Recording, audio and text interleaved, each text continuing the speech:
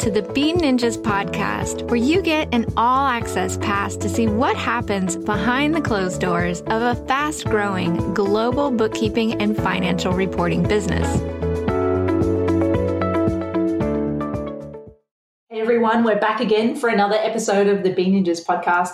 And this is the fifth and final episode in the series that Wayne and I have been doing together around our product launches. Wayne, how are you? How's your week been? I'm doing real well. It was an amazing week. It was one where I spent a lot of time with my family on spring break. We enjoyed a bit of disconnected time from TV, internet, our typical weekly schedule, and really spent a lot of family time camping by the beach and enjoying the sea and salt water in San Diego. Excited to share some of the updates around progress toward objectives, the challenges and lessons we learned along our week in developing these projects. How about yourself? Yeah, I've had a pretty good week where it's countdown mode for me now. Baby is due next week. So we're really now just waiting for the arrival date. That's so exciting. I love little ninjas. Hashtag little ninjas, everyone out there. Yeah. There's quite a few now. So let's jump into it. So what were your objectives from last week and how did you go with those? Absolutely. So I had three. So really it was to put my learnings to action, and specifically around building out my first 2-year projection model and identifying some analysis topics that could be shared in my initial review with our customer. So I did run through that first projection model. I did find the tool that I was using actually allowed for a few different approaches, which might make for interesting conversations and learnings down the road. But the approach I took was a simple import of a projection that had been provided. And then also I spent a bit of time creating dependencies. So often in forecasting, you have one account that impacts many other accounts based on its fluctuations. What I found interesting was the tool that we're utilizing Futurely actually allows you the opportunity to create those dependencies so you can create very fluid and dynamic forecast. My second was to create a workflow around how I would onboard clients. I do have 4 beta testing clients that are in the process of being onboarded. They each have varying demands, but I want to create a consistent approach in how we work them and transition them from accepting a sales proposal to that first experience in regards to Bean Ninjas committing to providing something and how they start working into our process and finally get to a recurring service. That was built out. I heavily leveraged the approach that we take in our recurring bookkeeping model. I feel like it provides a lot of clarity to our customers around expectations. It gives them touch points to know that we're moving the ball and that things are progressing. And my third was to begin to create the sales demo and really specifically a script or an example dashboard that we can use to roll out to many of our clients. This task has been started, but really I didn't put much effort into it as I spent a lot of time on my first objective. So I'm interested, Meryl, what's the progress been in terms of capturing some of the objectives you had set last week? My first couple of objectives related to course delivery, so delivering another week of group coaching and also publishing the last week of course content. Both of those things have been done.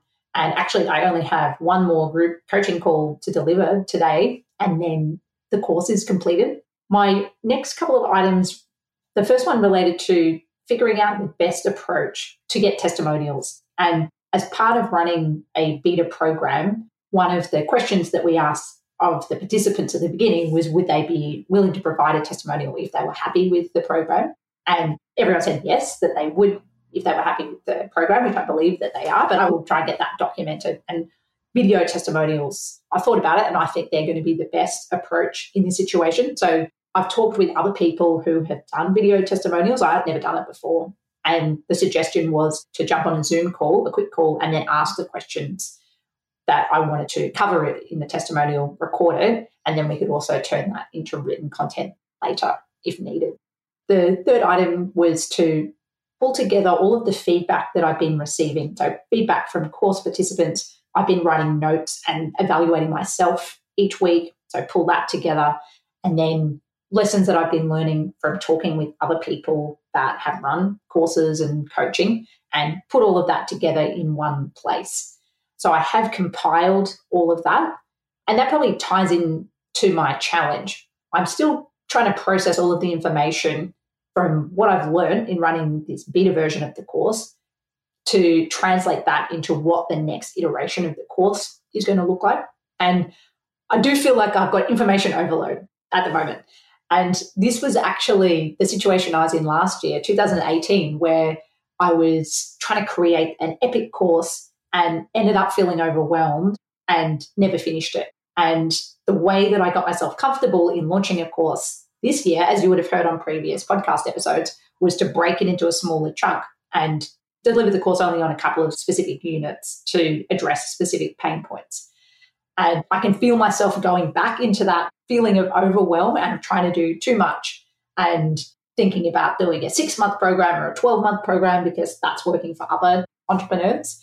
And I think the way to get through this challenge is to continue documenting everything that I'm learning, thinking through it, but really I need to be a lot clearer about what my next objective is, and again, break it into small chunks and not tackle something that is too big for the next iteration of the course, because I want to keep with this consistency that's come from this challenge and create an improved version of the course, but not take on a too big a project that I can't finish. So Wayne, what about you? I think the big challenge that I faced in my creative time is trying to think ahead in identifying what a productized offering would look like around virtual CFO services. So the benefit of virtual CFO services comes with the advisory and the insights that are identified from having an understanding of interpreting numbers. So I struggled a bit around how to build something similar to what we're offering the recurring bookkeeping side, where it's a productized offering that we can leverage, disperse team members, and it's something that also relates, it's relevant, and it adds value across the board to nearly all industries and all clients. So I'm interested in your thoughts, Meryl, around building a productized offering and how you frame that in terms of delivering something that does become relevant and sellable to many. It is hard to do that when you're building a new product, because I think part of building a new product is experimentation and learning from working with customers to really understand what they want. And that was a challenge we had in the early days of Bean Ninjas, where we knew we wanted to create a productized bookkeeping service, but we still did quite a bit of experimentation and custom work at the beginning to really understand what people valued and what we could deliver in a productized way. So for me, having the end goal in mind from day one, which is that it needs to be that you want to build something productized, really helped, but also being aware that sometimes doing some custom work as part of the learning process is actually fine. Everything doesn't need to be systemized from day one, as long as that end goal is, or we're working towards that end goal. Absolutely. And I feel like there's certain areas where numbers become relevant to all businesses, but it is in drilling down and understanding exactly what people are most interested in, and then putting that in a perspective that becomes repeatable, that will be something that'll be in progress in the weeks ahead for me. And it kind of plays into my lessons learned and something we did talk about in prior weeks around listening to the beta customers and the feedback that we're receiving. But my lesson this week was really together each a teams more, the old adage that it's the acronym for the word team.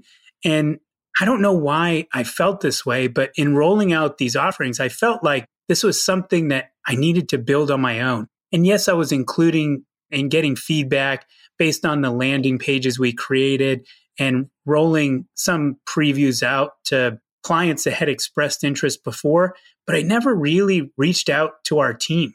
So we do have team members that have tremendous knowledge, skills, and experience in delivering similar type offerings for large multinational corporations. And I had two great conversations last week. One with an internal team member that will be supporting the rollout of this service offering. And then second with the implementation team at Futurely. And I'm just not sure why I hadn't reached out and had others provide insight from our team perspective in drafting out the first release of this dashboard product and VCFO offering. So my lesson and my takeaway for this coming week is really to continue to search for ideas and feedback. Not that I have to put all of them into play, but it provides a different perspective on where we could build things going forward. So Meryl, what was the big lesson you took from your workings last week? I've got two. The first one is if you're trying to do something in your business, especially if it's something new, talking with people who have already done what you want to do is really helpful, especially if they've done it recently, because they will have faced many of the challenges and overcome many of these roadblocks themselves. And that was really helpful for me. It was fortuitous that I happened to be interviewing on the Be Ninjas podcast a couple of people that are involved or already have online courses and coaching. And so those podcasts were really interesting, and I was able to ask some questions there, as well as reaching out to my network and talking with other people who also run coaching or online courses, and to really dig into the specifics of things that had worked for them and things that hadn't worked for them. That did also create some overwhelm, which is what I was talking about with my challenges. And that led to lesson number 2, which for me is about working out what I'm not going to do. So it's really easy to write a task list and then feel overwhelmed and think about how you're actually going to get all of that done. So something that I've been working on is listing everything out, but then having a column with what I'm not going to do and being realistic about things that are going on hold. It might not mean that I'm never going to do them, but in the next couple of months, they need to move off my to-do list and into the on-hold area so that I don't feel overwhelmed with the amount of tasks related to the next batch of running the next course. So that leads into my next objectives.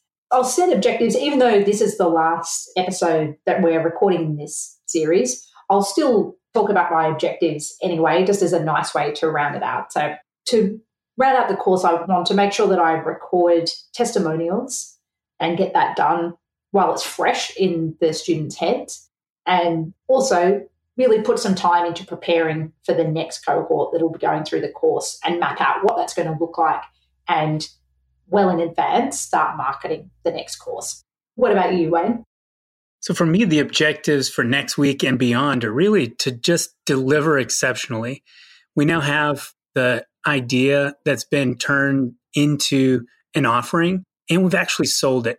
It's an exciting time where now we just have to do what we do best and put our head and effort down and deliver the best we can to our client. I'm in a similar position where the benefits that are received from the social proof of testimonials in delivering this type of service offering will be the best marketing that we could possibly get. So for me, the big objective is really just to crush it and to sell the crap out of this new offering. Love it. Well, it's been really fun recording this series with you, Wayne. I know it's the end of this series, but it definitely won't be the end of us chatting together on this podcast. So looking forward to talking again soon. Absolutely. Thanks so much. I enjoyed the opportunity. By the way, if you're a coach or consultant, we've published an in-depth guide to help you improve your financial health and cash flow this year. Check it out for free at beninjas.com/coaches. That's BEANNINJAS.com/coaches.